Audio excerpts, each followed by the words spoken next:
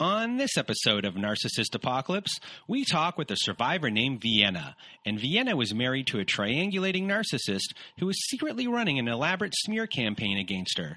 It's a story of blame shifting, future faking, noticing patterns, and using the constant threat of suicide to keep you trapped within the relationship.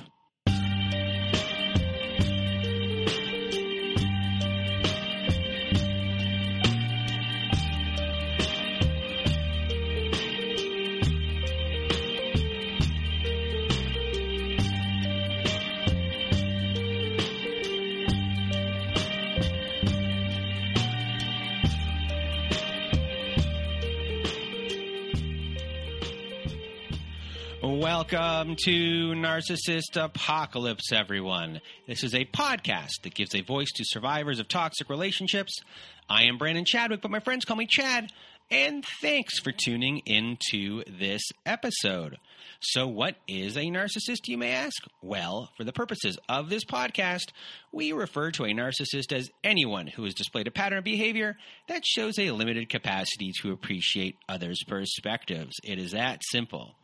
And now, before we get to our episode with Vienna, I first want to thank everyone in the Narcissist Apocalypse community for listening to the show and sharing your thoughts by email, Instagram, Twitter, and Facebook. Also, a reminder, if you've not left us a review on whatever podcast service you use, Spotify, Apple, Google, Stitcher, CastBox, etc., please leave us a 5-star written review, as it helps out the show a lot when it comes to rankings. Now, if you haven't been to our website recently and you want to be on our show, please do go to narcissistapocalypse.com.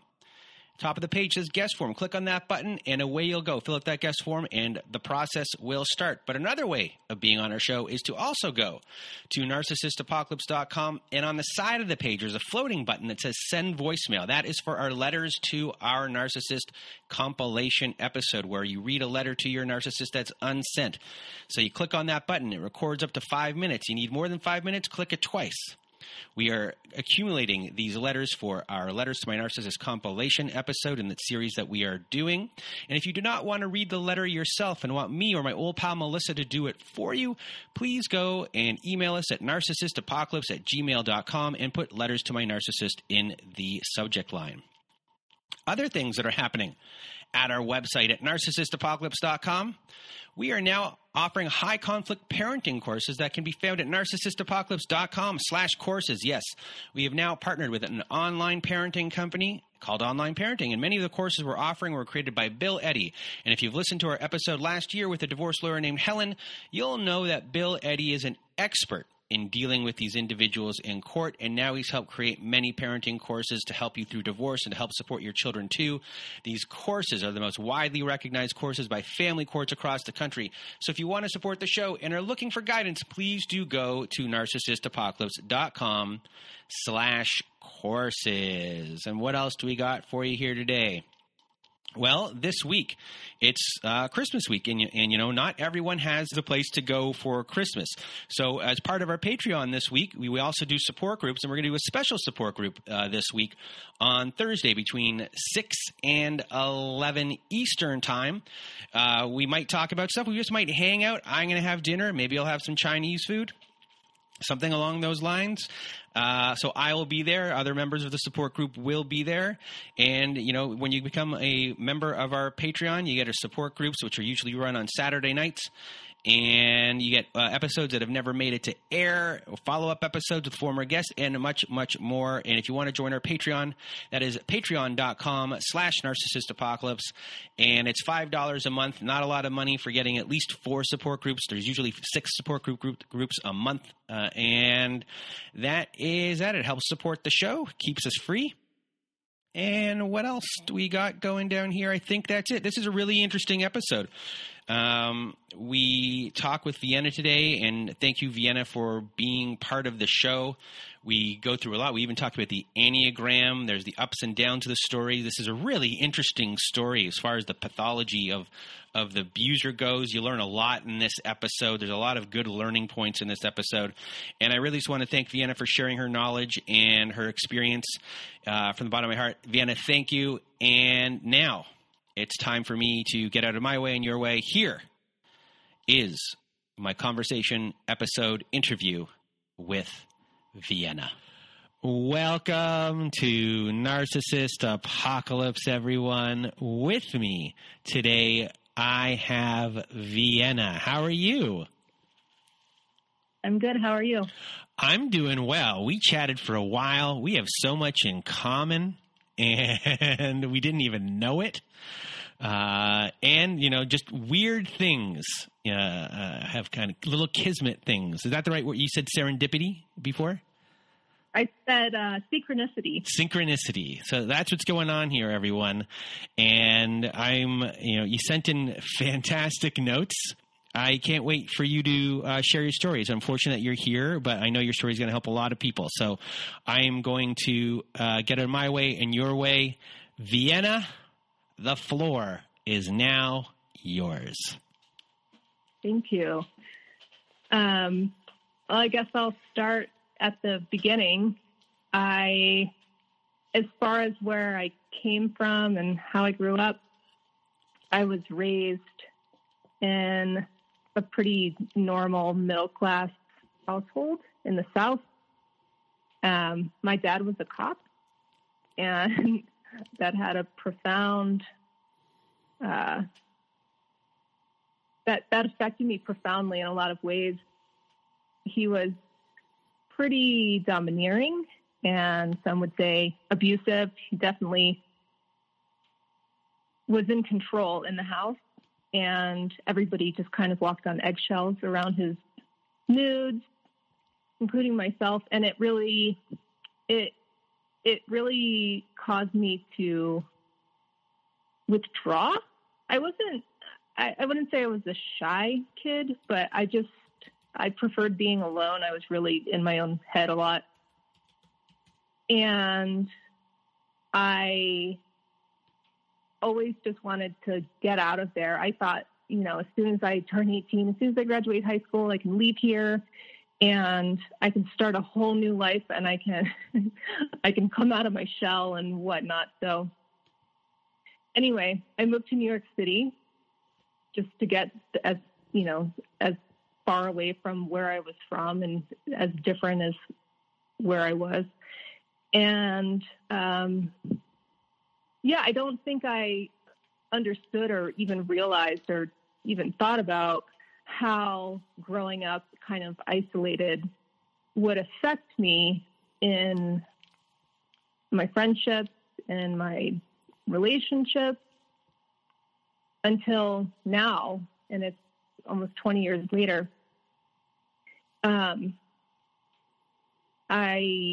I guess I was kind of always looking for someone to not complete me. That's so cheesy, but more like to merge with. Like I just wanted somebody to understand my weird personality. That I felt like kind of alien in this like human world.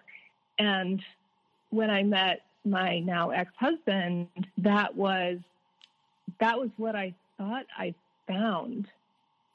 And in hindsight, it was not that at all. But anyways, I met him at a bar that I was working at. He was a customer and I was the bartender, and he was pretty flirty, and he gave me his number, and I didn't think anything of it. I didn't call him, nothing, for a few weeks.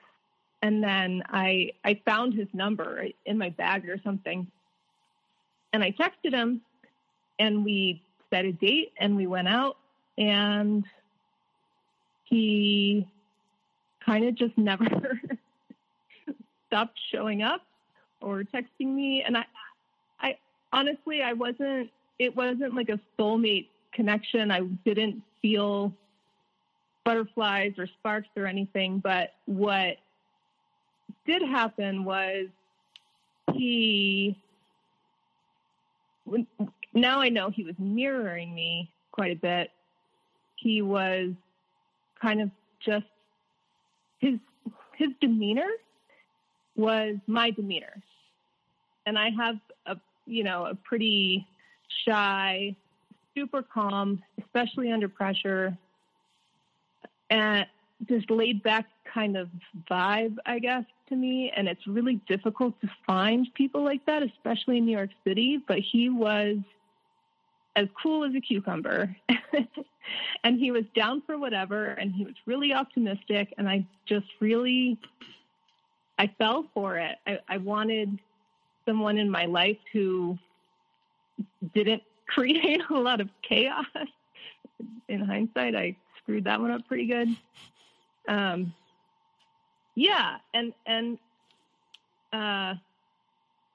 He would always say this thing. He would always say, "I'm easy." I'll remember that till the day I die, probably. "I'm easy. What do you want to do?" "I'm easy." He's anything but easy. So, yeah. When we first met, within a couple weeks, I was telling him how I wanted to go to Barbados. I've traveled a lot. I've been all over. And I had a tendency to kind of just go whenever I felt like it, whenever I could save up enough money to get a plane ticket. And he was like, "Oh, I really want to go to Barbados too. That's crazy." So we ended up, a month or two after we met, going to Barbados. And it was like a dream. It was amazing. I remember thinking on that trip that we were so similar that it didn't make sense. Like, it was bizarre almost how similar we were, and how we had all of the same hopes and dreams for our future, which we didn't at all. He just said, like, "Yeah, me too," whenever I would say something.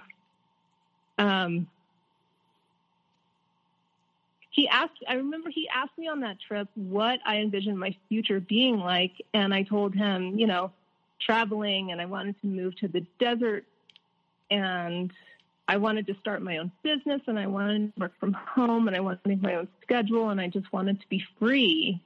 Really, I wanted to make enough money to do the things that I wanted to do, but I wanted to do it freely. And he was like, "That's crazy. Me too." And then while we were on that trip, he asked me if I would consider marrying him. And I was like, "What?" And he was like, "Don't you think it's kind of like meant to be? We're pretty much the same person." And I was like, "Yeah, okay." And so, it wasn't like a drop down to your knee kind of proposal. It was just it was actually my style. It was just kind of casual, and it made perfect sense. And it was all done on future faking. It was completely this fantasy that I had finally met someone who wanted the same things that I wanted for myself, and I could have like a partner to do it with. So anyways, how long into your relationship does that proposal happen? 3 months. Oh, really quick. Very fast. Yeah, very fast. I think in hindsight, I was kind of searching for a way out of where I was. And I had this plan to just kind of upend my life and flip everything and start this new segment. And he was just so down. I was like, it's fate. Fate has arrived. Here it is. So I said, yeah. And we got married pretty quickly after that too. We were married 9 months after we met, so 6 months after the trip. And what did your friends and family think of him? Did anyone put up a stink saying like they didn't like him secretly, or that this is just too soon? I got a few, okay, this is really unexpected. I had a lot of those conversations. I called one of my close girlfriends, and she said, "Who? You're seeing someone?" Like, she didn't even, it was kind of like it was before we went on that trip. It wasn't like I was calling my friends and telling them that I was in love. I didn't even bring him up often. And yeah. So, as far as family goes, I have a very small family at this point. It was just my mother and my sister. And my sister is married and has a couple kids, and she's got this really great, busy life. And she was like, okay. And my mom she was like, oh, that's great. So, yeah, we got married before a year had passed. And his family actually was the more skeptical of the families. They were kind of like, what are you doing? But I wasn't really privy to all of that. He kept me and his family pretty separate. And this turns into this whole other thing later that I'll get into. But yeah, pretty much right after we got married, he did a complete 180. And I was so baffled. It was like, it wasn't reality. I kept explaining it away, and all these ways. He's a couple years younger than me, not a lot, just a couple years. And I would think, well, maybe he just needs to like mature into this. He started getting really jealous. He started telling me that I needed to quit my job, which was where he met me. So it wasn't like he didn't know that that's what I was doing. He started making these little criticisms about what I was wearing to work and why I was wearing it. Like I was trying to get attention from men, when really it was like I worked at a bar that was 100 degrees at midnight because there's so many people. It was so crowded. It was just like I couldn't wear a sweatshirt, So anyway, yeah, he very quickly went from being super cool, super calm, to completely domineering and really anxious. He came across to me as really panicky almost. And this all kind of came to a head on his birthday, where I'm a big birthday person. I love giving people like these big, extravagant birthdays where they feel super special.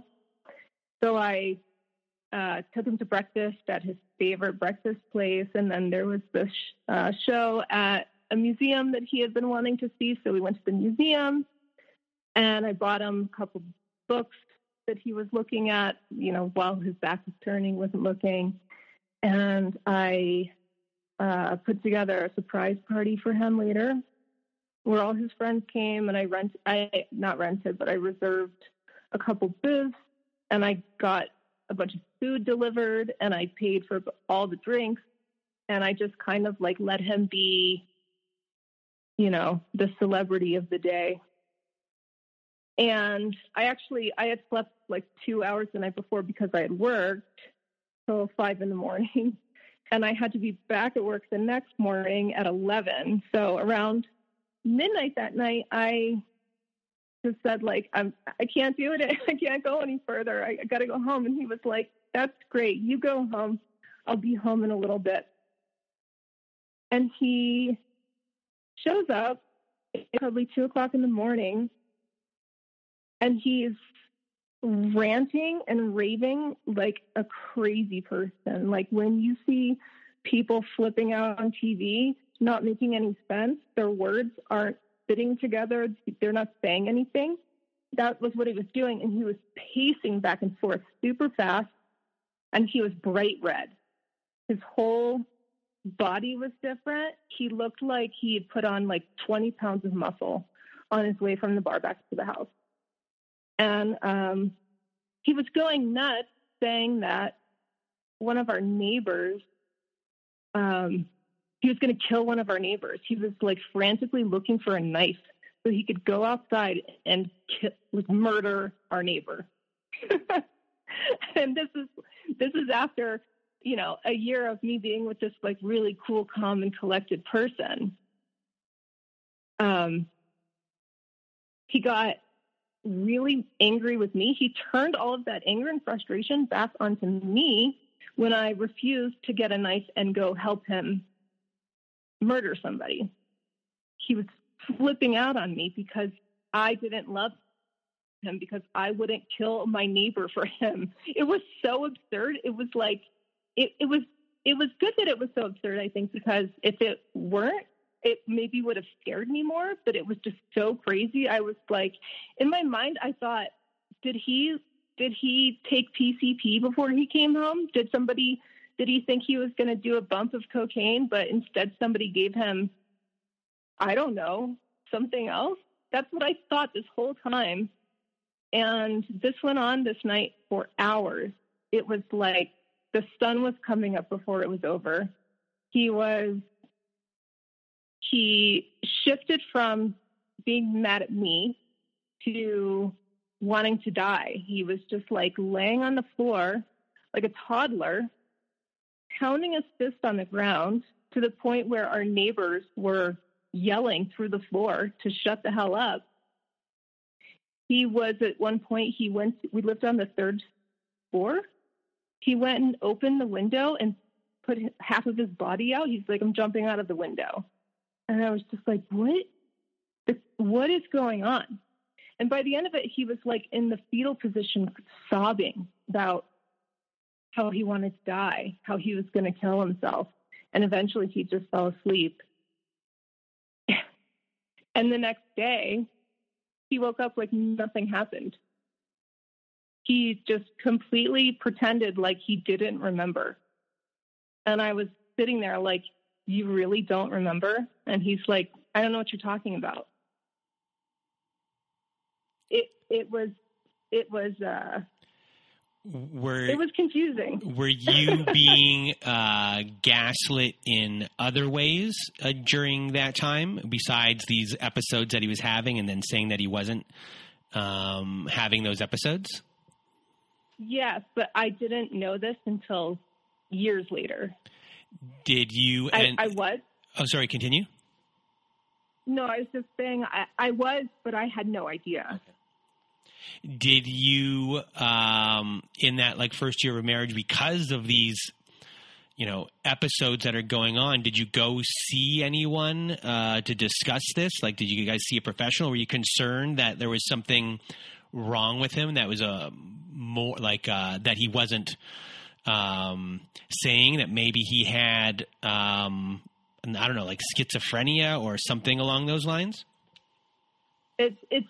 It's interesting that you say that, because I don't know if it was this episode or the next one or the next one or the next one, but at one point he started, while he was like having these rage attacks, he started saying, I think I'm schizophrenic. I'm hearing voices.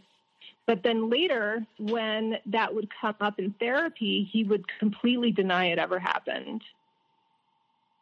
So when you, so did you go to see a therapist, like early on, or no? Yes, but not right after that first one. He pretended like he didn't know. And then he said, and then I said, did you take drugs? And he was kind of like, maybe, you know, I was really drunk. It's possible. So that first time I just chalked it up to, I believed them. I mean, I didn't know what else to do. I'd never experienced anything like that in my entire life. I mean, my dad was really tough, but he wasn't psychotic, you know? I just thought like, yeah, maybe he just like went on a bad trip and doesn't want to come clean about taking something. So whatever. But then it happened again. It happened like a month later. And that's when I said, this isn't normal. And I told him he had to go see somebody. And he reported back. He did. He followed through. He went and saw somebody, and he said, yeah, it's an alcohol issue. I drink too much. I'm possibly slipping into like alcohol-induced psychosis, which I'm pretty sure is not a thing. But at the time, I was like, okay. So he's like, I'm going to start going to AA after work, and I'm going to stop drinking. And I thought, all right, that's great. That's cool. And he went on an antidepressant at the same time, which he ultimately took for like 2 weeks, and then he just stopped taking it, and then he stopped going to AA, and he stopped going to therapy. And so, but for you, sorry, I'm just going to interrupt for 1 second. For you, you started off here in your relationship. You were love bombed. You were future faked. That was the biggest thing for you, as far as hooking you in that whole shared future. This guy is really in tune with everything that I am about. Hook, line, and sinker. You've gotten married, and now this other person has started to show. And right here, we have a spot where you're concerned about all these things. You're not looking away. You're concerned about it, and you've asked him to do these things. He goes and does it. At that point, you're somewhat satisfied. Okay, he's working on it, so now you're able to, I guess, breathe a little bit more comfortably. And then he does these things for a couple of weeks, maybe possibly a week longer, who knows. And at that point, that time has passed, so you have been able to normalize, and now we're back into him being off. So now we kind of had a love bomb of sorts, a trust bomb, I would call it. Yeah, trust bomb is a good term for it, for sure. Yeah, and it wasn't like he would go off the rails for a week. He'd go off the rails for a night, and then back to normal for a month or two. So it was really like, in real time, it's 60 days of great and then one night of terror. And it obviously it set up a lot of red flags, and I was not happy about it, and I wasn't cool with it. But at the same time, immediately he would go see a therapist. Immediately he would put on the facade like he was trying to do something about it. And he was also really convincing me that it had never happened before. This is like a new thing that's just popped up in his life out of nowhere. And he was scared too. It would become like super vulnerable and talk to me about how scared he was of himself, And at the same time, he was threatening to kill himself kind of constantly. Every time he'd have one of these episodes, he would go straight into, I want to die, I want to kill myself. And he also, at one point, started saying he thinks he's having these episodes because he is remembering that he was sexually abused as a child. And this comes out of nowhere. So now I have so much empathy for his situation, and I'm trying my very best to, live by my marriage vows, which is in sickness and in health. And this is obviously some sort of illness. This is what I'm thinking at the time. And I wouldn't dare leave him in this sudden mental health crisis. That's what I was thinking. I was really naive, but I was also dutiful to a fault, which is. Did you feel responsible, or did you feel at the time? Did you feel like you were if I break up with him or I leave, and he takes his own life, I'm responsible? Yeah, absolutely. And I was reminded that that's what would happen constantly. Also, it was like every time he thought I was mad at him, every time he had this perceived notion that he was upsetting me in some way, he would go straight into the I'm going to kill myself thing. And that got to the point where he had gone to 3 therapists, I think, at a certain point. And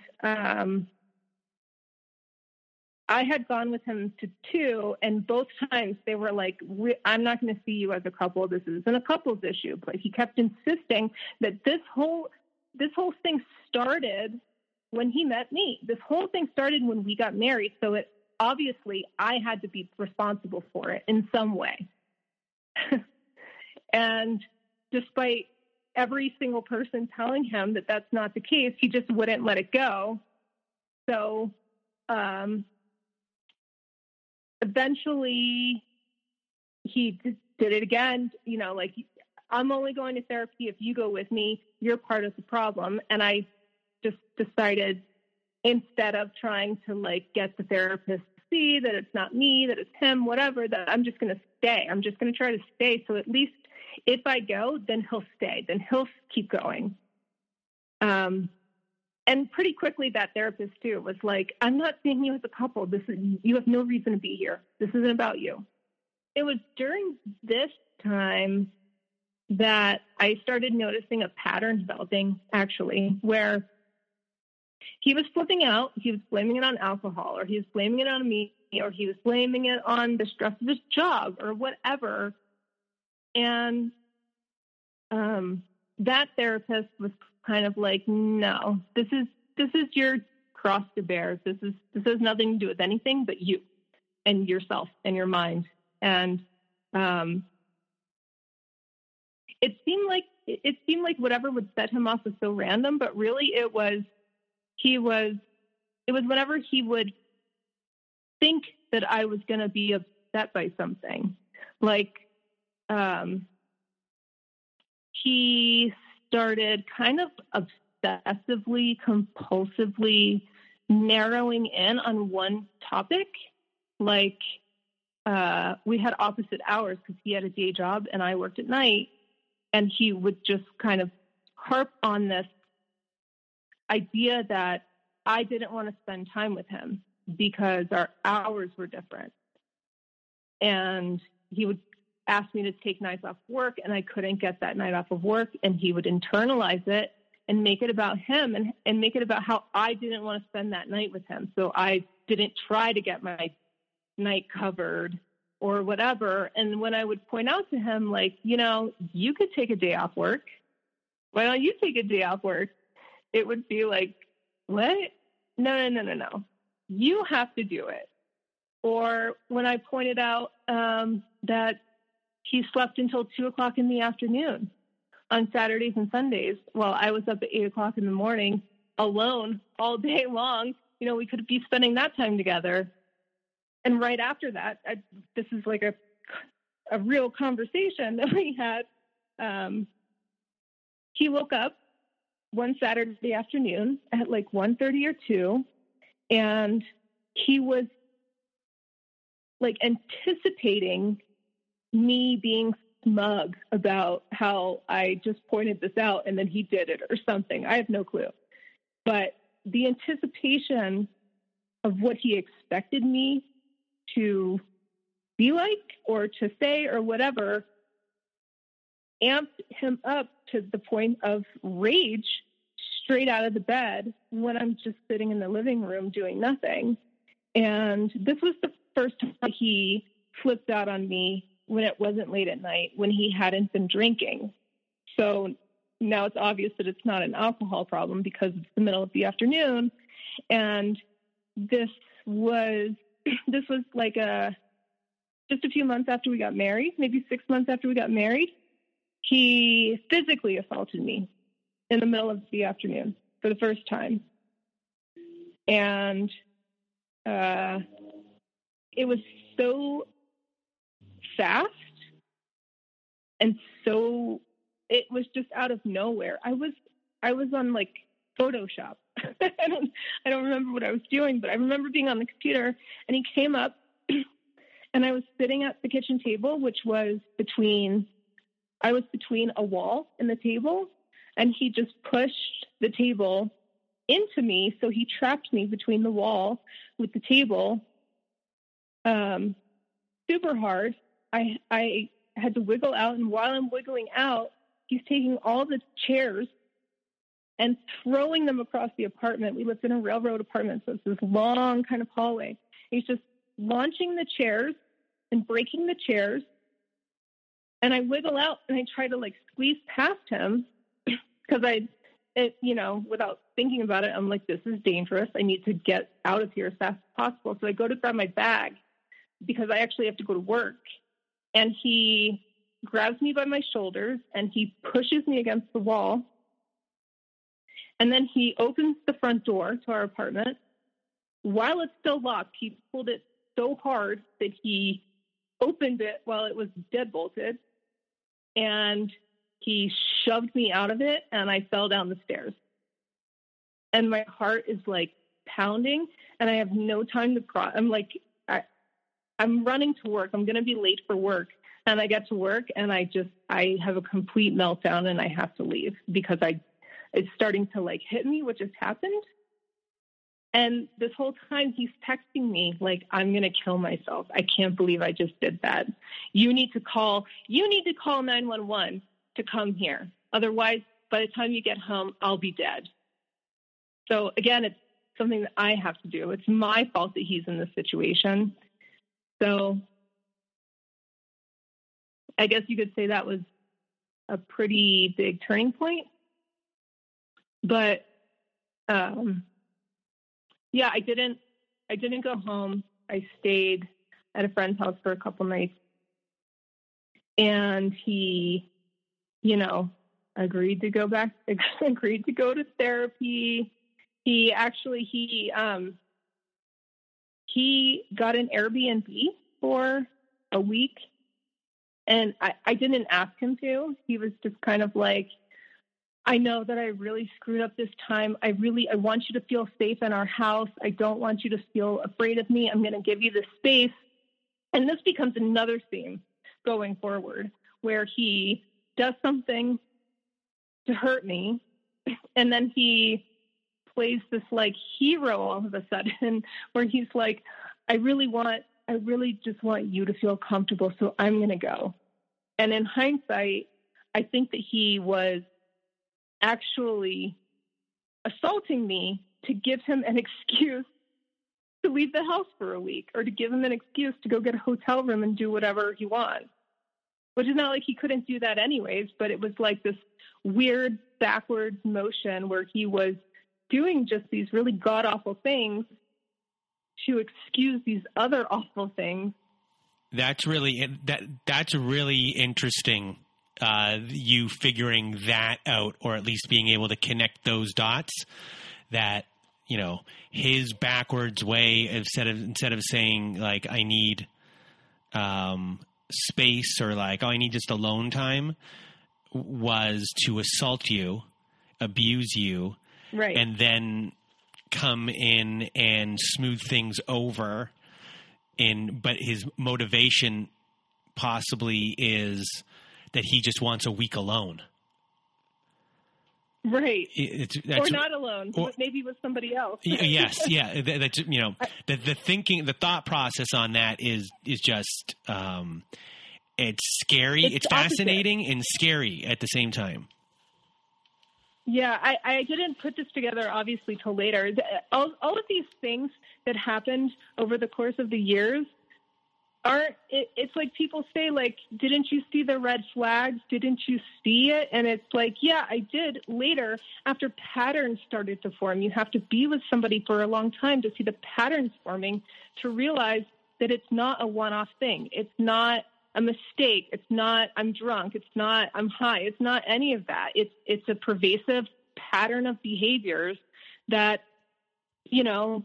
are ingrained into this person's personality, right? So, yeah, I can say this now in hindsight, but at the time it wasn't clear. I actually at this time I said I think I'm gonna be done, and he put together this like long like the rules. Like my list of rules to live by to be the husband that my wife deserves, some really corny thing. And he posted them on the refrigerator, and he went to therapy every single day, or AA, or I don't know if you know what Dharma Punks is, but he would go to that. And he really, you know, quote unquote, proved to me that this time would be different, that he was going to stick with it, whatever. And he did. He did for like 6 months. We had a really solid, good 6 months where I felt like things were coming back to quote unquote normal, that, you know, he was not, he wasn't just apologizing to get back into my good favor. He seemed sincere. He seemed like he was atoning for his misdeeds. I don't want to minimize it, for his abuse, you know, until one day we've decided to move at this point. We're moving out of the city. We're moving out west. We're going to just like pick up and start over somewhere new. And he, you know, he's going to feel so much better when he's not in the city. He's going to feel so much better when he's not working in this robotic 9-to-5 job. It's all these things. We decide like this is the best thing for us. And he goes to sleep for 4 days. He doesn't get out of bed for 4 days to help me pack. It's like we have 30 hours till we have to be out of our apartment. There's people moving in, and he's just asleep, and he doesn't get up for days. And I'm talking like, I'm not exaggerating. He gets up and he uses the bathroom and he goes straight back to bed. And it's like, I was already at this point walking on eggshells kind of constantly. I didn't want to stir the beast. We had such a smooth period of time that I was just like, whatever, I'm just going to try to pack the house. I had friends come over. They helped me. They were kind of like, why is he asleep? Just like, I don't know. But I was packing all for an entire day, an entire night, and it was into the afternoon of the next day. I had no sleep. And I saw him get out of bed and take a shower. And I was just so offended by it and so confused by it that as soon as he opens the door out of the shower, I say, what the hell are you doing? What is this? What are you doing? And immediately he pushes me into the wall again, like he did the first time. And this time he picks me up by my throat. So I weigh like 100 pounds soaking wet. And I'm 5 foot tall, and he's almost 6 foot. He picks me up by my throat, and he's choking me. He's not just holding me there. He's squeezing, and his face is the same color that it was the first time that he came home, where he was trying to kill our neighbor. And his body had changed like that again, where he looked super muscular all of a sudden. And I thought he was going to kill me. So I don't even remember thinking about what I was doing. It was instinctual. And I just dug my fingernails into his chest to get him to let go. And he didn't let go. Well, he did eventually, but first he flung me by my neck into the other room, kind of like a body slam. And I ended up hitting my ankle on the corner of a dresser. And I had this, like, I thought I broke my ankle. I thought my leg was broken. It was so painful. And then he just went back to bed. And that was the beginning of moving to the middle of nowhere with this person. I was just like, and it was right before we needed to go. There was no time I didn't know what to do. I couldn't stay there. There were people moving in. We were also driving cross country. So then it was, going to be 30 hours in the car right after this happened. It was, his timing was always so, his timing was, it became clear that he was doing things at certain times for certain reasons, and it wasn't random. And another pattern that I was figuring out right around this time was that his lashing out at me would occur right before we would see his parents, or his parents would come to visit. And we were stopping at his parents' house on the way to where we were moving. And I don't know. At the time, I thought, like, okay, his parents are the trigger. He's got some, like, repressed thing going on with them. And whenever he thinks about seeing them, I don't know, like, it's like not conscious or whatever. But anyways, this time where he body slammed me, our neighbors called the police. So the police come, and they ended up giving him the option of going to jail or going to the psychiatric hospital. So he chose the hospital, obviously. And what I didn't know was he was texting his dad this whole time. He threw me across the room. I leave the house. The neighbors call the police. The police show up. And this whole time in between, he's texting his dad saying that I just flipped out on him for no reason whatsoever.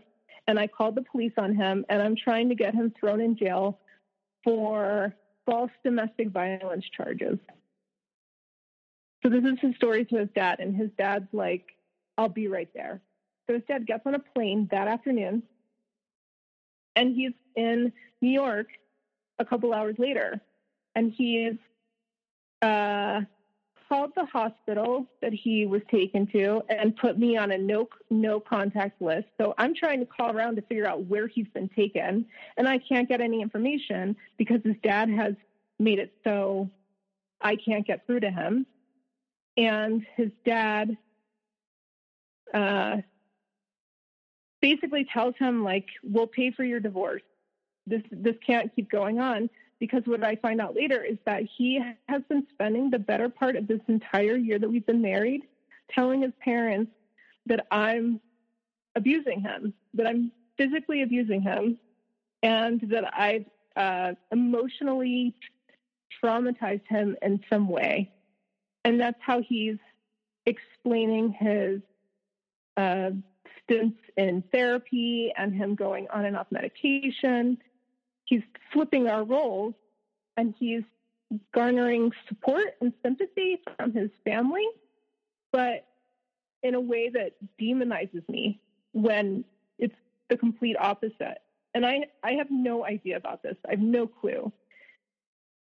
So every time I see his family, they're treating me like they've got this, like, side eye with me constantly, and I pick up on it right away, but I don't realize why, I think it's because he was sharing with them his struggles and what he was going through, and they were kind of interpreting it as, well, this all started when you met her, so she's part of the problem, which that was going on. But at the same time, he was telling them that I was calling the police on him and getting him falsely arrested, and we were going to get kicked out of our apartment because of all of the rage attacks that I was performing when it was the other way,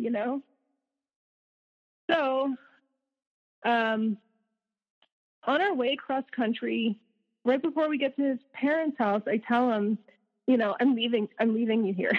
You can't come with me. It's too much. Especially after, his dad had just come there, and I was, like, just totally confused by the whole situation. And I felt like he wasn't being straight with me, and nobody was being straight with me. And I was just like, this is it. You're staying here. I'm sorry. You have to like explain to me why all of this is happening, or you have to stay behind. Just, I have one question before we continue, just so everyone can get, just so we can all understand a little bit more. So his dad came, you were on a list, you can't go see him. His dad has flown home. He gets out of the psych ward, and you two, like hours later. Okay, and you two make up of some way, or you're content to get him in the car and then leave him there? Well, what happens is he actually is texting me the whole time he's with his dad, saying, "My dad just showed up here. I begged him not to come. He's trying to get me to divorce you." So he's triangulating the three of us. Okay. But so he's put me in this position now where all of a sudden I'm moving cross country with my husband, and 3 hours later, his dad is making him divorce me, like he has no agency or something.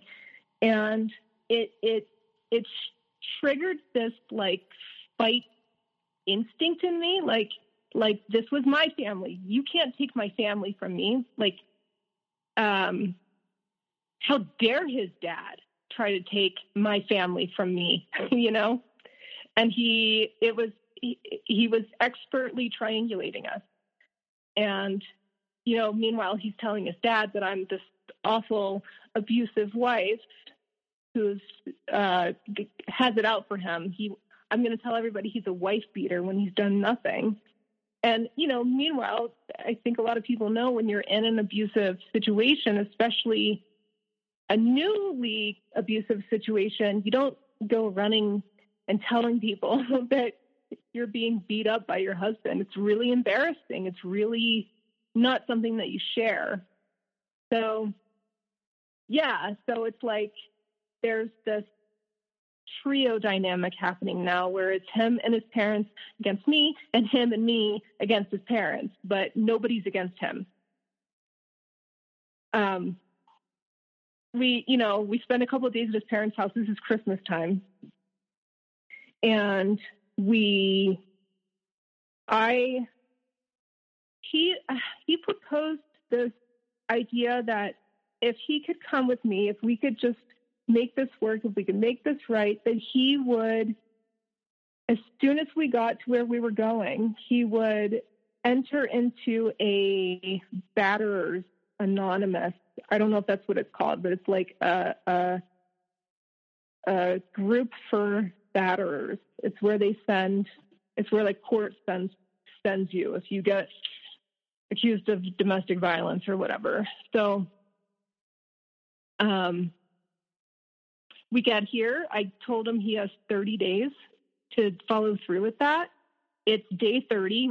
We essentially like moved here on the 1st of January, and it's January 30th. And I'm just like, clock's ticking. What are you going to do? So I have the car at this point. I have our only car, and I'm driving him everywhere. I'm like chauffeuring him around constantly, or he's taking my car and I'm stuck at home. So to make sure that he actually is going to this place, I drive him and I drop him off, and I go and run an errand, and I come back and pick him up, and he gets in the car and he's got this like smug look on his face. And I said, "Oh, do you want to tell me about it?" And he was like, "Yeah, the guy kind of agrees with me that it sounds like you're the one who could use therapy." And as soon as he says that, I'm like, oh no. Wow. I couldn't believe he just said it. I said nothing. I was completely silent. And that was the beginning of the end for me. That was the day that I kind of shifted in my mind to, this is not happening. This isn't going to end well. But that was still 2 years before I ended it, embarrassingly. But it shifted my perspective a lot. And I began treating him differently. And what I mean by that is I wasn't coddling his outbursts anymore. I was acting, when he was raging around the house, I would just act like nothing was happening. I would just keep doing whatever I was doing. I wouldn't look up. I wouldn't engage him. I would just leave the house. I'd just walk right past him. I thought at the time, for some reason, that if I stopped paying attention to his outbursts, that he would stop, that there was clearly a reason why he was doing them. And if nobody was around, like if a tree falls in the woods, does it make a sound? It was like that. It's like, if I'm not around to witness it, maybe he'll just stop doing it, because maybe that's part of it. Maybe he's just looking for attention or something. So this actually enrages him more. I come to find out later. This whole year after we moved is like a constant war zone in the house. And it's not us fighting. It's just him destroying everything. He breaks the glass on the kitchen cabinets. He pulls every door off every hinge. He breaks anything that's plugged into the wall. He will pick up a lamp and just start slamming it on the floor. He broke the broom. He broke the broom pan. He destroyed the trash can. It was like, if it wasn't tied down, he was going to break it. And it was nonstop. And I checked out. Like I promised I was going to do, I started a business and it rapidly became successful. Just one of those once in a lifetime deals where I hit the jackpot with my ideas. And I just threw myself into my work. I was in denial. I was in denial, and I was also, I think I went into self-preservation mode, where I just thought, let me make enough money. By the time we ended up moving, I think I had $36 in my bank account. I was just let me make enough money so I can get myself out of this situation at least. And this whole time, almost this first whole year that after we've moved, he's either not working or he's working extremely part-time. So on top of me trying to, run a business to the point where I can survive, I'm also now paying a good portion of the bills, and I'm the only one paying for the car and our insurance and all this stuff. So I'm actually not saving any money, because it's all going towards things for both of us.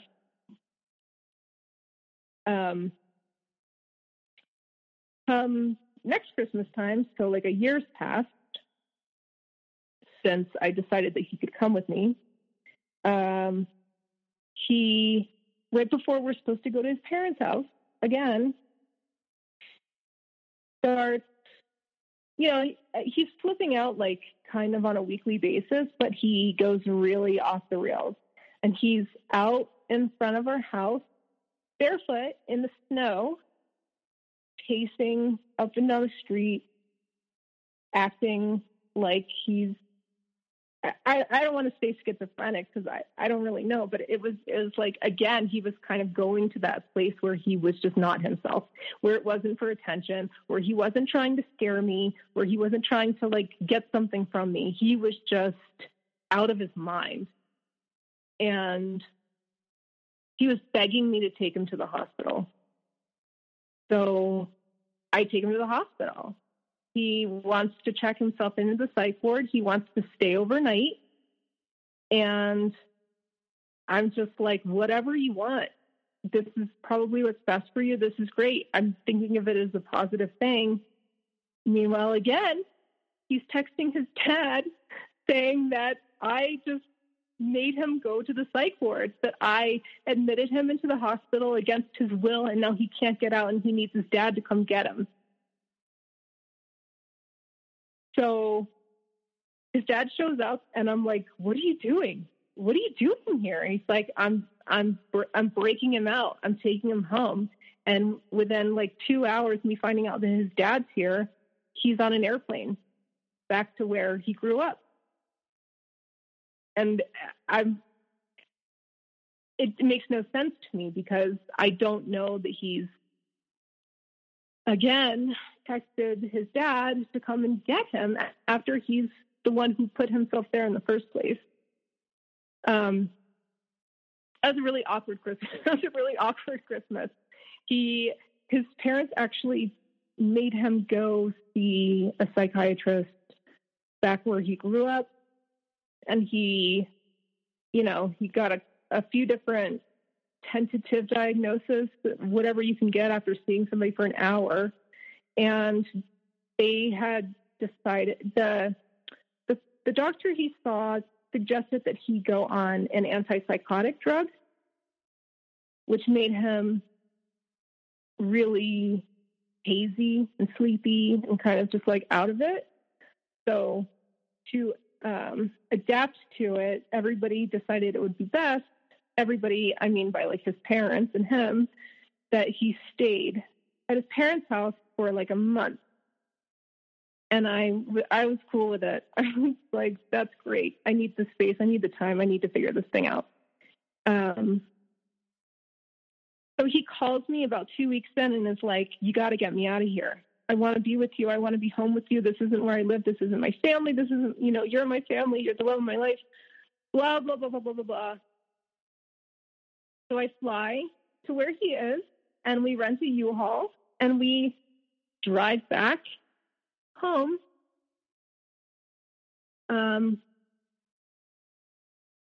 as soon as we get back, he's being overly critical again. He's threatening to kill himself again. It's like nothing ever happened. He goes off of the drug that he was on, which is fine. I don't, I wasn't advocating for him to be drugged in any way, but what he did do while he was away was enter into a program, like an outpatient program for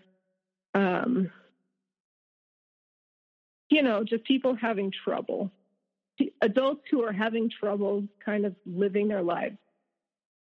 And they had transferred him to the place here that did the same thing. And once again, I was really optimistic. I was really like, okay, he's committed to this. He's gonna like put in the effort. We're really gonna get to the bottom of this. And it was right then that I caught him on the phone with his mom, and she was on speakerphone. And we were having like a fine day. Nothing was off. Nothing was weird. Everything was kind of calm in the house. It was sunny. It was nice. And I hear him in the other room, and he's sobbing in the phone. He's having like I'm crying and I need my mommy moment. And I hear his mom say, well, what are we going to do, honey? She's been abusing you for years. You have got to get out of this situation. She's going to end up killing you. Something like that. And I'm on the other side of the wall, like melting onto the floor. Just, it all made sense in that moment. What had been happening over the course of the past few years. I had my suspicions that he was lying to them about me, that there was something really off between me and his parents and him in this triangle. And I just walked in the room. I didn't even wait for the conversation to be over. I just walked in the room and I just stood there and I just sat there and I made him keep the conversation going while I was standing there. So I just kind of calmly said, when I got off the phone, like, what's this about?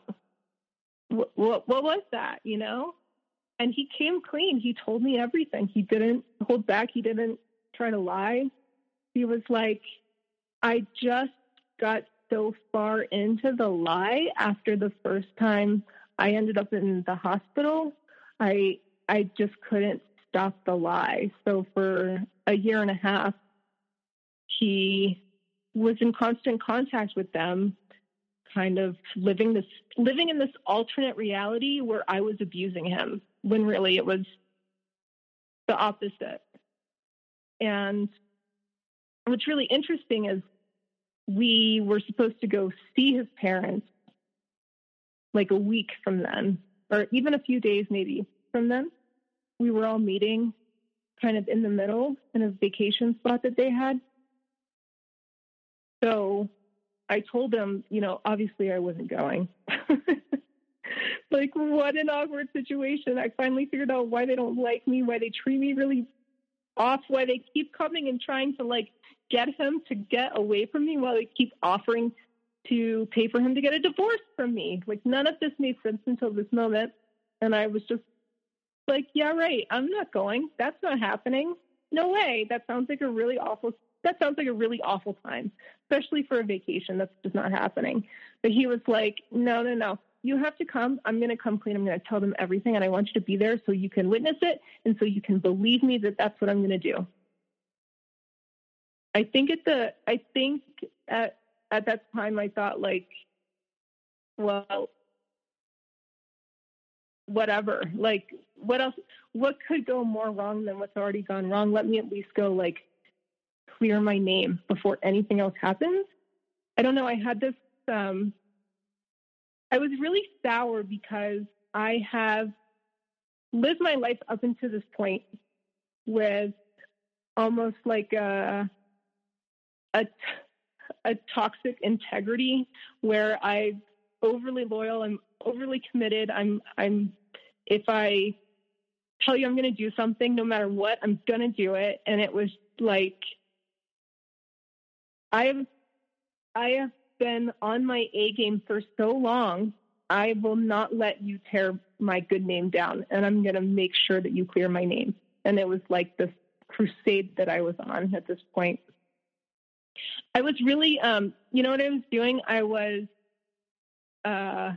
ignoring the problem. I was ignoring the problem, and I was making it about all these other things, where, like, instead of just saying, like, I'm in a very abusive relationship that is probable to really harm me or even kill me, I was like, let me go clear my name, because that's what I'm going to focus on right now.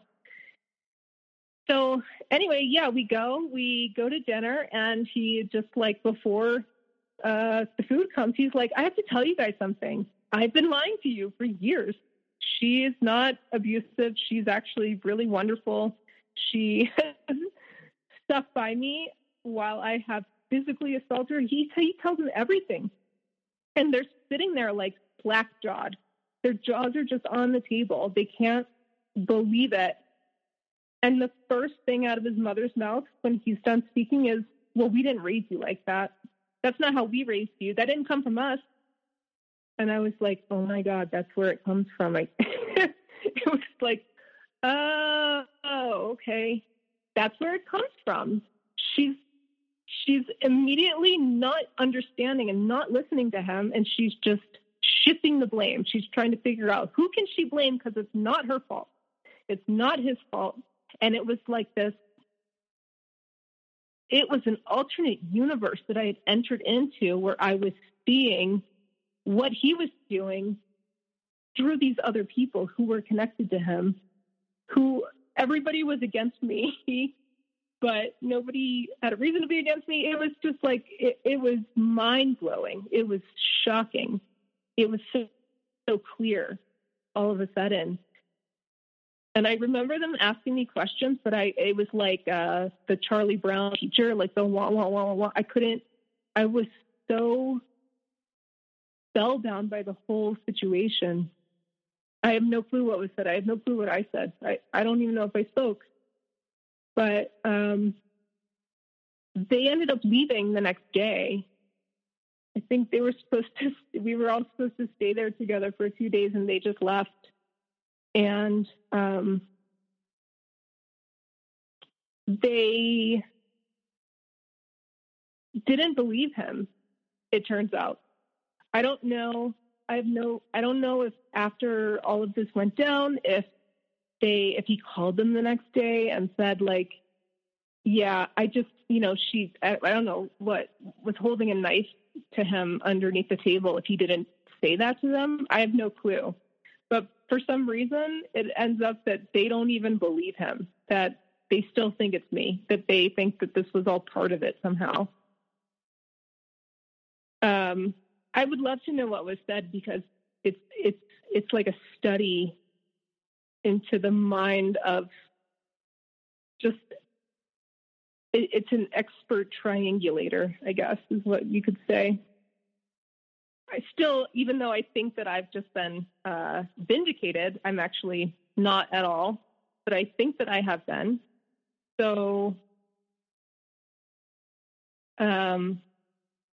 we come back home and things are like normal. And when I say normal, I mean like he's not like choking me, but he's still breaking everything in the house.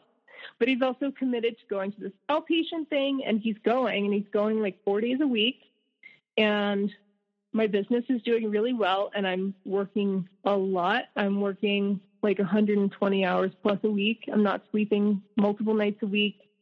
I can't keep up with the demand, but I also, my studio, my work studio was in our house, and I knew that I needed help, but I couldn't bring somebody into that environment. So I discuss it with him. I say, like, you know, I just think that it would be better if I get a studio outside of the house. And I think that it triggered something in him. I think it put him on this path of like, you don't love me. You don't want to be with me. You want to be away from me. You never want to be with me. You hate me. You think I'm a monster. You think I'm a psychopath. It's just constant. You think. I had no opinions of my own. I had no personality of my own. He was telling me constantly what I thought, what I believed. And, I ended up getting the studio outside of the house. And as soon as I did that, it was like he felt abandoned by me, I think. And he started cheating, and I didn't care. I was like, I don't care. I would rather him do that and be gone and be nice to me at this point than be faithful, because I was so checked out. And I wanted things to end. I just didn't know how to do it. And I thought, well, maybe if I catch him cheating, that'll be a really easy way out. That'll be clear cut and something that he couldn't wiggle his way back from. I have one question. Yeah. When it comes to him, you know, constantly going to these programs and going to a therapist and everything like that, in your opinion, because we're just talking about our opinion right now, does, in a way, do you feel that he's going just to say that he is going, and that the stories he tells there might not be true, or it's just at least his versions of everything, and that maybe makes him feel great that he's going and doing the work, even though he's not actually doing the work, because now he can come home and say that he's doing the work. So he like feels good in both ways, or at least he can put that on you in one way, but also in some sort of kernel of truth within himself, he can actually say, I'm doing the work. Like, I'm actually doing this like I'm supposed to, and trick himself. That is a really good question, a really interesting question, and it's one that I thought about every day for probably a year, just like, and researched intensely for a year, just like, why would he do that? Why would he subject himself to such a, going anywhere for 4 days a week is... It sucks, it's like you got to go to a job 4 or 5 days a week. That sucks. You don't want to have a schedule like that. Especially when you're going and people are telling you, oh, there's something wrong with you, or like you need to change things about yourself. So I tend to think that he was doing that. He was going to feed that kernel of truth that he was trying, and that if he was trying, that whatever problems were arising were my fault. It was like a way to blame me. And it was also he would use it against me a lot. He would say, well, I'm getting help and you're the one that's not in therapy and you're so screwed up now because of our relationship. He would literally say, you need to go to therapy because I've caused you to have PTSD. So you need to go deal with that now. And like do it in this way where it was my fault still. And he was lying to his therapist. And I know this because occasionally, like he had done our whole relationship, he would ask me to go to therapy with him. And he would frame it to me like, oh, my counselor would like for you to sit in on a session so we can kind of go over like what skills I've learned or like how we can translate these things into our everyday lives. And I was like, cool, that's great. I'm so happy that you asked me to go. And then I'd get there and his therapist would say like, you know, he's not a psychopath. He's not a monster. He's not going to kill you. Like he was advocating for me to come into his therapist because I was abusing him, because he needed his therapist to like integrate me into the systems that he was learning because I was still emotionally abusing him in some way. It was total insanity. It was so convoluted and so backwards and nothing made sense. Every time I thought I knew what was going on, I had no clue what was going on. And I also think that he didn't go a lot. I think he said that he was going quite a bit and didn't go. And yeah, I mean, this is the question of my lifetime. I have no clue. I have no idea.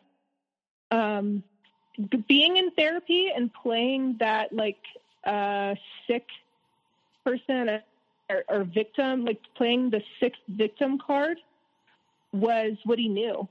It was how he was raised. And it was more comfortable than admitting that, you know, things were that he was responsible for the things that he was doing. This way he could say like, I'm not well. Here's the proof. But, yeah, he stopped going. As soon as we split up, he stopped going. So he obviously didn't care to speak. And you know what else he was doing? He was like bringing home the things that he would learn in therapy. And then he was using them against me whenever he would get upset. He would say like, he would use psychological terminology to explain why he was right and I was wrong, or why what I was doing was wrong and this is the way that I should be doing it. And it was just like, oh my God. I was so exhausted. I was so exhausted by the whole thing. And then he started telling me like the skills that he's learned to calm himself down when he's upset. Maybe I should start doing those because I could really benefit from therapy. And he was going to now be my guru or my teacher in some way to teach me how to deal with his bullshit. That's how it was coming across to me. It was mind-boggling. So how did everything kind of finally end? Or are we even there yet? No, we're there. Yeah, we're there. I got the studio outside of the house, and he started not coming home after work, and he started doing this really weird thing where he would start talking to me about how he found like the girl at the coffee shop really attractive. And I would be like, what the hell are you doing? And it was like, he went from being this like frail, help me, I'm sick, to all of a sudden he had this bravado and this like smugness to him. And he didn't care about the rules of the relationship. Like, if you're not going to come home after work, like give me a text. Those things were just totally out the window all of a sudden. And he was like, you abandoned me. You moved out.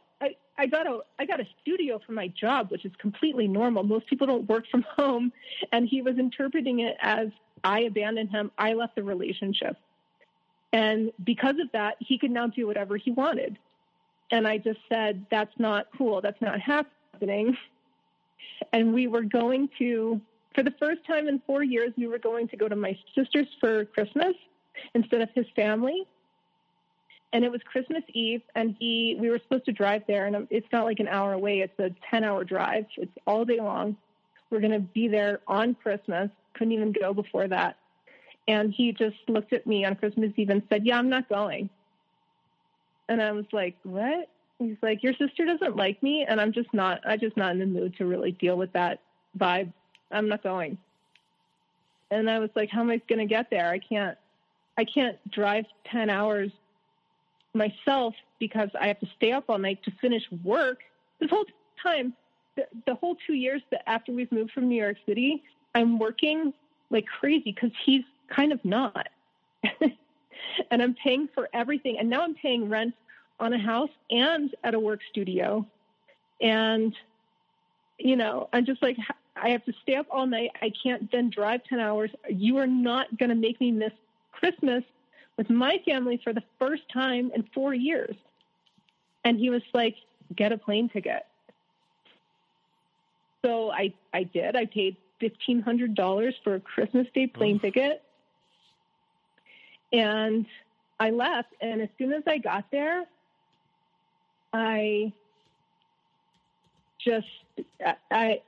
it was like something was released. Like I was in this toxic situation for so long.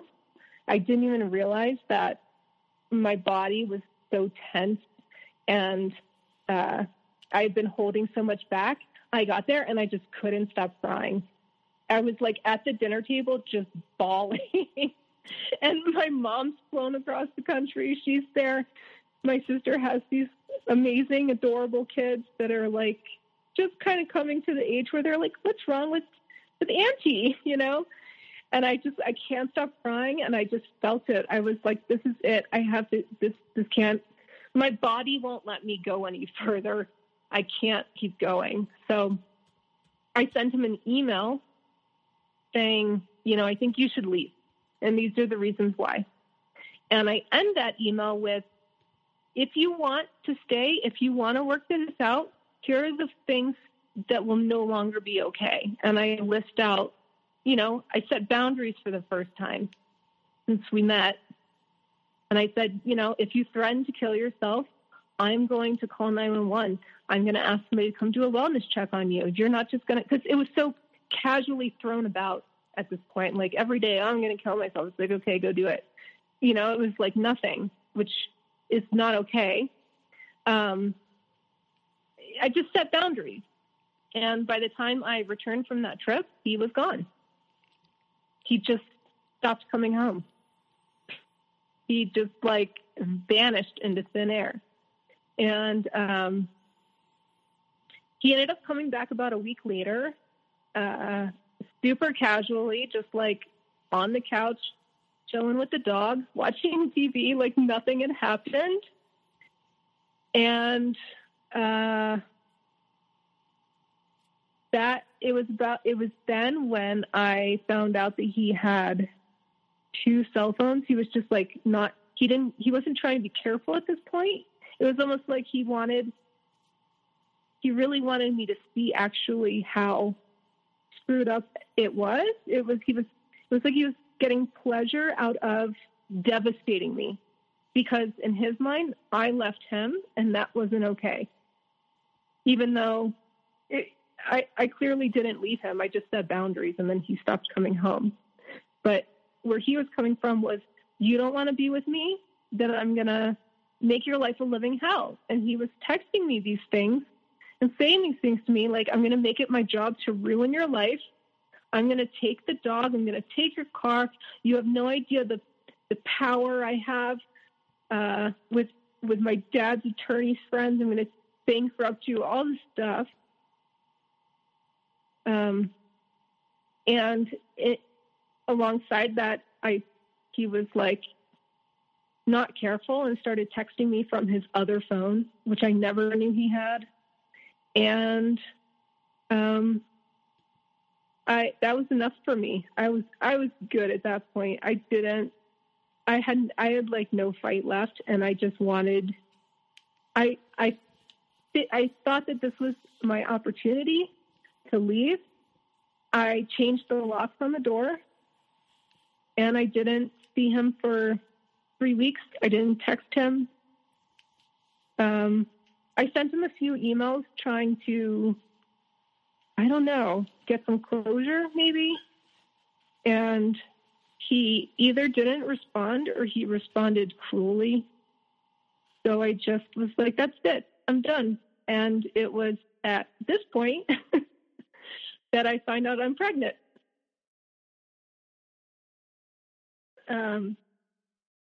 I have to actually find him to tell him. I have no idea where my husband is. I don't know where he's staying. I know nothing.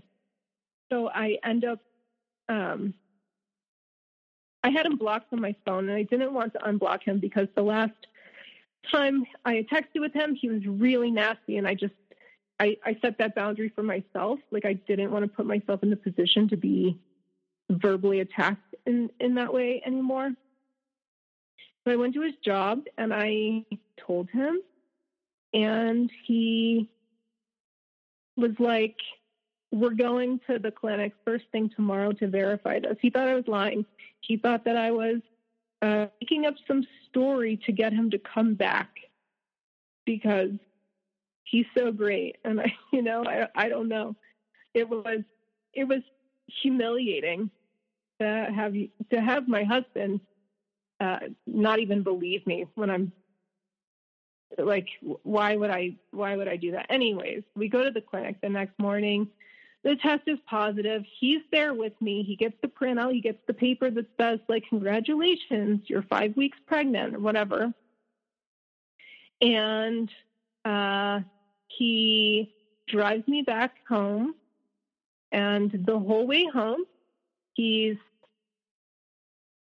just nonstop. I can't get a word in edgewise, saying, so you're going to get an abortion, right? Like, that's what we're deciding. Don't tell me that you're thinking about having this baby. You'd be a terrible mother. You don't want kids. I don't want kids. You want to have a kid by yourself? Go right ahead. You want to be a single mom? That sounds like fun. Just the whole way home. It's been 1 hour. It's been 10 minutes since I got confirmation that I'm pregnant. And my husband's like, you're a horrible person. You'd be a horrible mother. You'd really screw up a kid if you had one. And it's the worst 15 minutes of my life, honestly. And by the time we got back home, I got out of the car and I shut the door and I said, don't follow me. Like, go, you have to go away. So he does. He sends me probably 1,000 text messages in the next couple hours, repeating the same stuff. And he's like begging me to tell him what my decision is. He's given me a whole 3 hours to make this life-changing decision for myself. And he's like, I'm going to kill myself, just like, I won't even be here tomorrow to have this conversation. I'm going to kill myself right now. I'm going to drive off the edge of this cliff. It was nonstop. I ended up blocking him. I just was like, I can't. It was so painful, not because it was coming from him, but because of the actual decision that I now had to make, that I knew no matter which decision I chose, it was going to alter my life in some way, in good ways and bad ways, no matter which I chose, right? And I wasn't being given the time to make that choice for myself. And I wasn't being supported, and I was being tortured through it. So I said no more, and I blocked him. And he, because I blocked him, started banging on my front door because I changed the locks. And I let him in eventually, and he had completely changed his tune. He was so sweet. I want to do whatever you want to do. I'm so sorry. I was just in shock, blah, blah, blah, blah, blah. He spends the night at home for the first time in over a month. And he's just as sweet as can be until the next day when I woke up and I thought, like, what am I doing? What is he doing here? No, this can't happen. So I told him, I said, can I just have the weekend? Can you just go back to wherever the hell you were staying and give me the weekend to kind of collect my thoughts? And he was like, of course, no problem. This baby would be so loved. Like, it's cool. We can figure things out. Don't even worry about getting, we don't even have to talk about getting a divorce anymore. Whatever. The next day, he's back with the nasty text messaging. It's like, when people say it's like a Jekyll and Hyde personality, it is. It's one day it's one thing, and the next day it's completely the opposite. And there's no understanding of why. It's like, who knows? In my opinion, there's always a motive. Like, he was super sweet that night because maybe whoever he was sleeping with didn't let him stay there, so he needed to be sweet to me to have a place to sleep. You just never know what the motivation is, but I'm pretty confident that there is a motivation that's underlying, that's completely self-serving, that has nothing to do with you. Anyways, yeah. Because he flipped back again, because his behavior was so intensely erratic, I went no contact. I didn't answer the door when he came a knocking. I blocked him on email. I blocked him on my phone. And I let about 3 weeks go by until he sent me a text from his other phone. And I didn't have it on block because I didn't know the number. I hadn't put all that together yet. And I was getting my car serviced. I was getting oil put in my car or something. I had like 5% oil. And he sends me a text that says, getting a tune-up, planning on going somewhere. And it freaked me out so much. I hadn't heard from him in 3 weeks. I was like, I wouldn't say recovering by any stretch of the words, but I was, not walking on eggshells on a daily basis. And it was kind of nice. And it was getting to be that time where I needed to make the decision, as like medically speaking, what I was going to do, if I was going to terminate the pregnancy or if I was going to go forward with it. And I was trying to figure out, like, if I were to go forward with it, what would I do? I would obviously need some support of some kind. Would that mean that I'd have to move out of state? I was just going through all the logistics, and I just wanted to be there in my head with that. Also, I think it's maybe worth mentioning that I'm in my mid-30s. So in my mind, it was like, okay, this could be my only opportunity to have a kid, especially if I'm going to get a divorce, because I'm not going to be in like a serious relationship anytime soon. So yeah, he sends me that really creepy text where he's obviously following me or has a tracker on me or whatever. And he's like, if you don't respond to me, if you don't write me back, you can expect me to break into the house tonight or something like that. And he starts with, I'm going to kill myself again. And I leave the oil changing place and I go straight to the courthouse and I file for a restraining order. And I don't know, I had like a premonition that I would need that restraining order pretty soon for some reason. Besides the fact that I needed it, and I needed it years ago, probably also. So he served with it, and between the time that he served with it and the time that we go to court for the hearing, he's not allowed to contact me. He's not allowed to come by the house, nothing. So I get that kind of like week of peace before there's a final decision made. And during that time, I had really bad stomach pain one night. And it wasn't like, oh, my stomach's upset. It was like something's really, really, really wrong. I was howling like a wild animal in pain all night long. And I was so afraid that he was going to break into the house at any moment. I was like, every night I was just stiff as a board, laying in bed, petrified, waiting for the sun to come up. I was so scared of the dark and just like what could happen in the night. But I was also trying to rest because I knew how important it was. Anyway, I laid in bed just in agonizing pain until the sun comes up. And as soon as the sun comes up, I get out of bed, and it's like, I don't want to get too graphic, but I lost 70% of my blood when I stood up out of bed. I had massive hemorrhaging.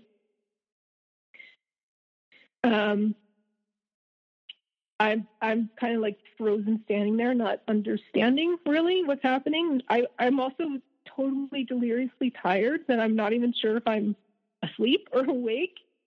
And I grab my phone and I call 911, and I'm like fading in and out before the ambulance arrives. And I kind of go black after that. I was rushed into emergency surgery, and I was losing blood faster than they could replace it. They ended up, I guess when you go to the hospital as a single woman, and I don't know if this is everywhere, but in my state, they do a domestic violence screening on you, but you don't know that they're doing it. It's like, I don't know what the criteria is, but whatever it is, I was labeled as like very high risk for domestic violence. So because of that, and because of my situation, the doctor really wanted to call somebody because he wasn't sure if I was going to make it. And he didn't call my emergency contact, which was my husband. He ended up going onto my phone and figuring out who my siblings were based on my Facebook page, and then going through my phone and finding my sister's phone number and calling her. And she's in a different state. You know, she has kids, she has a job. She's actually out of town for a job, but she picks up the phone because she sees that it's my area code, but it's not me. And she was there within 8 hours, which was great because I really needed somebody to be there. When I woke up, I was really confused. So I was held for days because I wasn't I wasn't. They kept transfusing me. I had 12 blood transfusions during this time, and I was still just not obtaining the blood correctly. But I had to go to court. I had to go get my restraining order. So the faculty at the hospital and my sister, I think, kind of got together and said, like, let's not tell her what's happened with the pregnancy until after she goes to court. Like, let's release her so she can go to court, and then let's have her come back, because they thought that if I found out that I lost the baby, it would devastate me to the point where I wouldn't go to court or something. And they were all in it was such a great little squad to have. Like, they were all in agreement that that was really important and I needed to do that. So that's what happened. I went to court, and when I get there, he serves me with divorce papers that say almost on every page that I'm not pregnant. There's no proof that I'm pregnant, and it is a manipulation tactic which corresponds with the last 4 years of emotional abuse that I've inflicted upon him on the divorce papers that he served me. And he also filed a counter complaint to get a restraining order against me. And in it, he fabricates every detail. There's nothing that's true in it. And he puts that I was physically stalking him, and I put a tracker on his car, and you have to list the days that these things happen when you file for one of these. And he lists the dates as the dates that I'm in the ICU, because he has no clue what I've just gone through. He has no idea. which was amusing and terrifying at the same time, because it was the first time that I saw how naturally deceptive he was and how he had no problem lying to the court. He had no problem making shit up off the top of his head. And he had no cares in the world about the pregnancy. He had no cares in the world about me.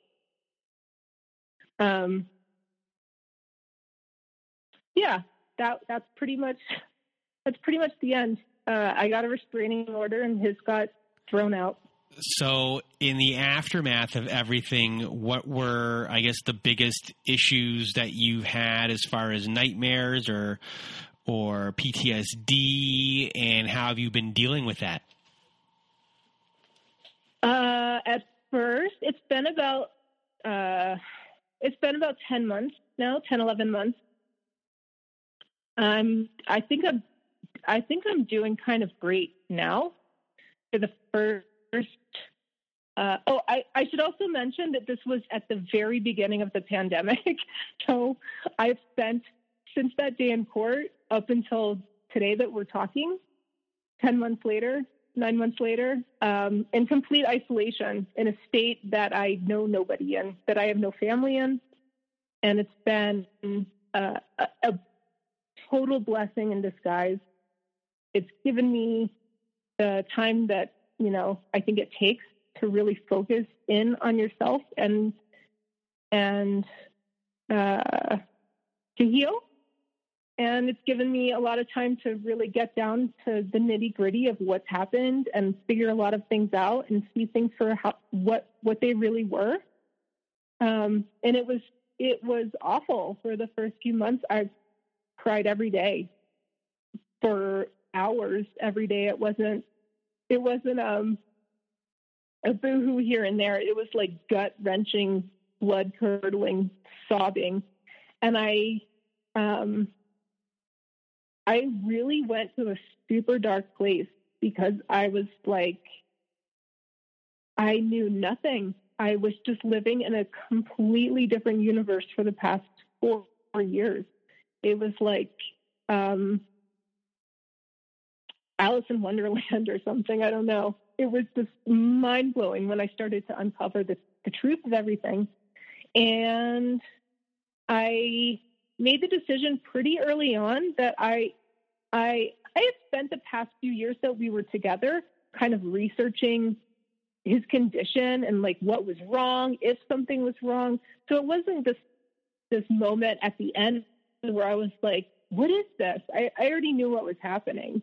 It was, which was great because I made the decision super early that I was going to focus on me for the first time in many years. And what about me put me in that situation, or what about me made that situation okay for so long? And it's been, I feel like a completely different person. I feel, you know what I feel like? This is kind of strange, but I feel like what I remember when I was a kid. Like, I feel very like the truest expression of myself before I was tainted by life. Not just him, but like life in general. So, can you explain that a little more?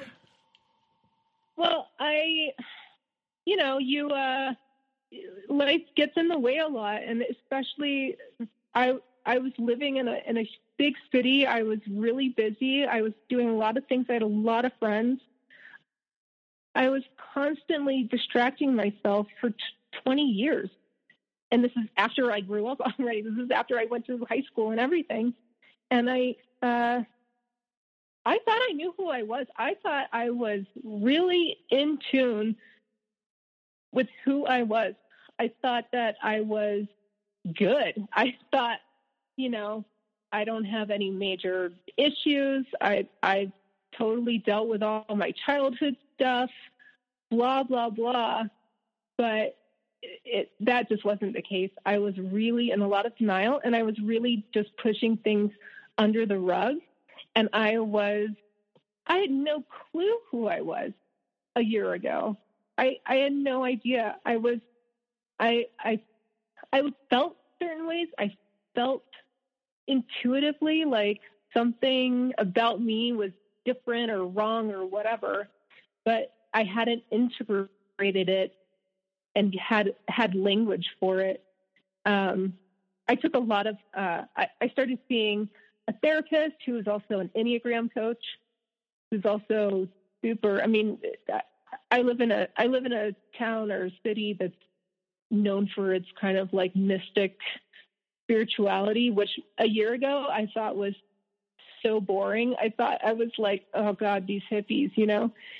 Once you get to a certain age, boring's pretty good. Boring is really great. And it's also interesting.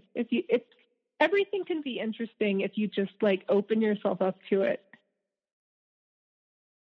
And, you know, as people who've listened to the show like for a long time know that I'm an Enneagram fan, and we talked about the Enneagram beforehand. And I'm getting in the way of your story. Just continue. I'm sorry. No, you're fine. I think I like talking to other people about it. It kind of validates my existence, I guess. I'll tell you one thing. When I at the beginning of this year, after all this stuff kind of went down, and my therapist / coach, whatever, was like, you're this number on the Enneagram. This is your MBTI. You're a life path, this in numerology. And I was like, whatever. I honestly, I was like, this is such BS. Like, I don't even want to talk to you anymore. And then she would be like, just take the test. Let me know, read these things. Let me know what you think. And every single time I took a test, I started bawling my eyes out because I was like, I don't want to be like this. Like, no, I don't want to be that number. I don't want to be those letters. It was devastating. That's how out of touch I was with myself. And then after I kind of started the road to healing, I would reread the things, or she would try to get me to see how the things integrated into my personality. And now a year later, I'm like, yeah, that's me. And it's cool. It's fine. I'm good with it. You're a 4 with a 5 wing, correct? 5 with a 4 5 with wing. a 4 wing. Okay. Yeah. I'm whatever the least amount of people are in every one of them. What? Say that again. So I'm like, I'm an INFJ. Okay. The Myers-Briggs. Okay. Yeah, I'm a life path 11. Like all of the things that I am are what nobody else is, and it kind of made me feel even more isolated in this time of being totally isolated at first. And it affirmed my hunch that I was not like everybody else, and now I'm just going to be alone. You know, these are my thoughts. I'm going to be alone forever. Nobody's ever going to get me. I was totally fooled into this relationship by somebody who was pretending to be me. I'm doomed. That's what I thought. But now I'm like, it's cool. I would rather be alone with my weird self than in that situation, I guess. That's what I'm saying. So before we end off the show, do you have any words of wisdom or advice for anyone going through the same thing? This is like the Jerry Springer thought for the day. Yeah, I know. It's so tough, right? Because I listened to this podcast. I listened to a lot of self-help podcasts. I read a lot of books over the course of my marriage, and that's a lot of advice that I digested that I didn't take. So it's difficult to even try to come up with something that's going to resonate with somebody who's, you know, that you really have to be ready.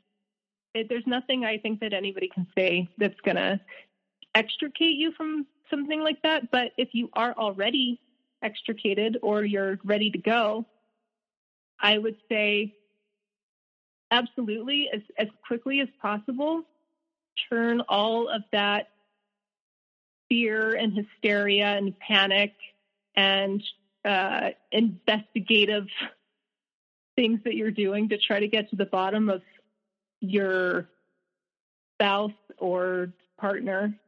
and flip it and do it about yourself. Really, really dig deep inside and figure out who you are and put all that attention back on you, because you likely haven't gotten any positive affirmations for a long time.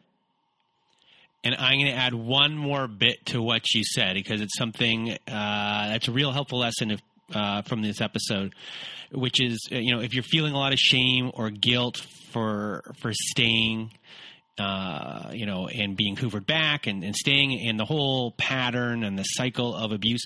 One of the things that you said, it was a big part for me of this episode, was, you don't know anything is wrong until patterns form.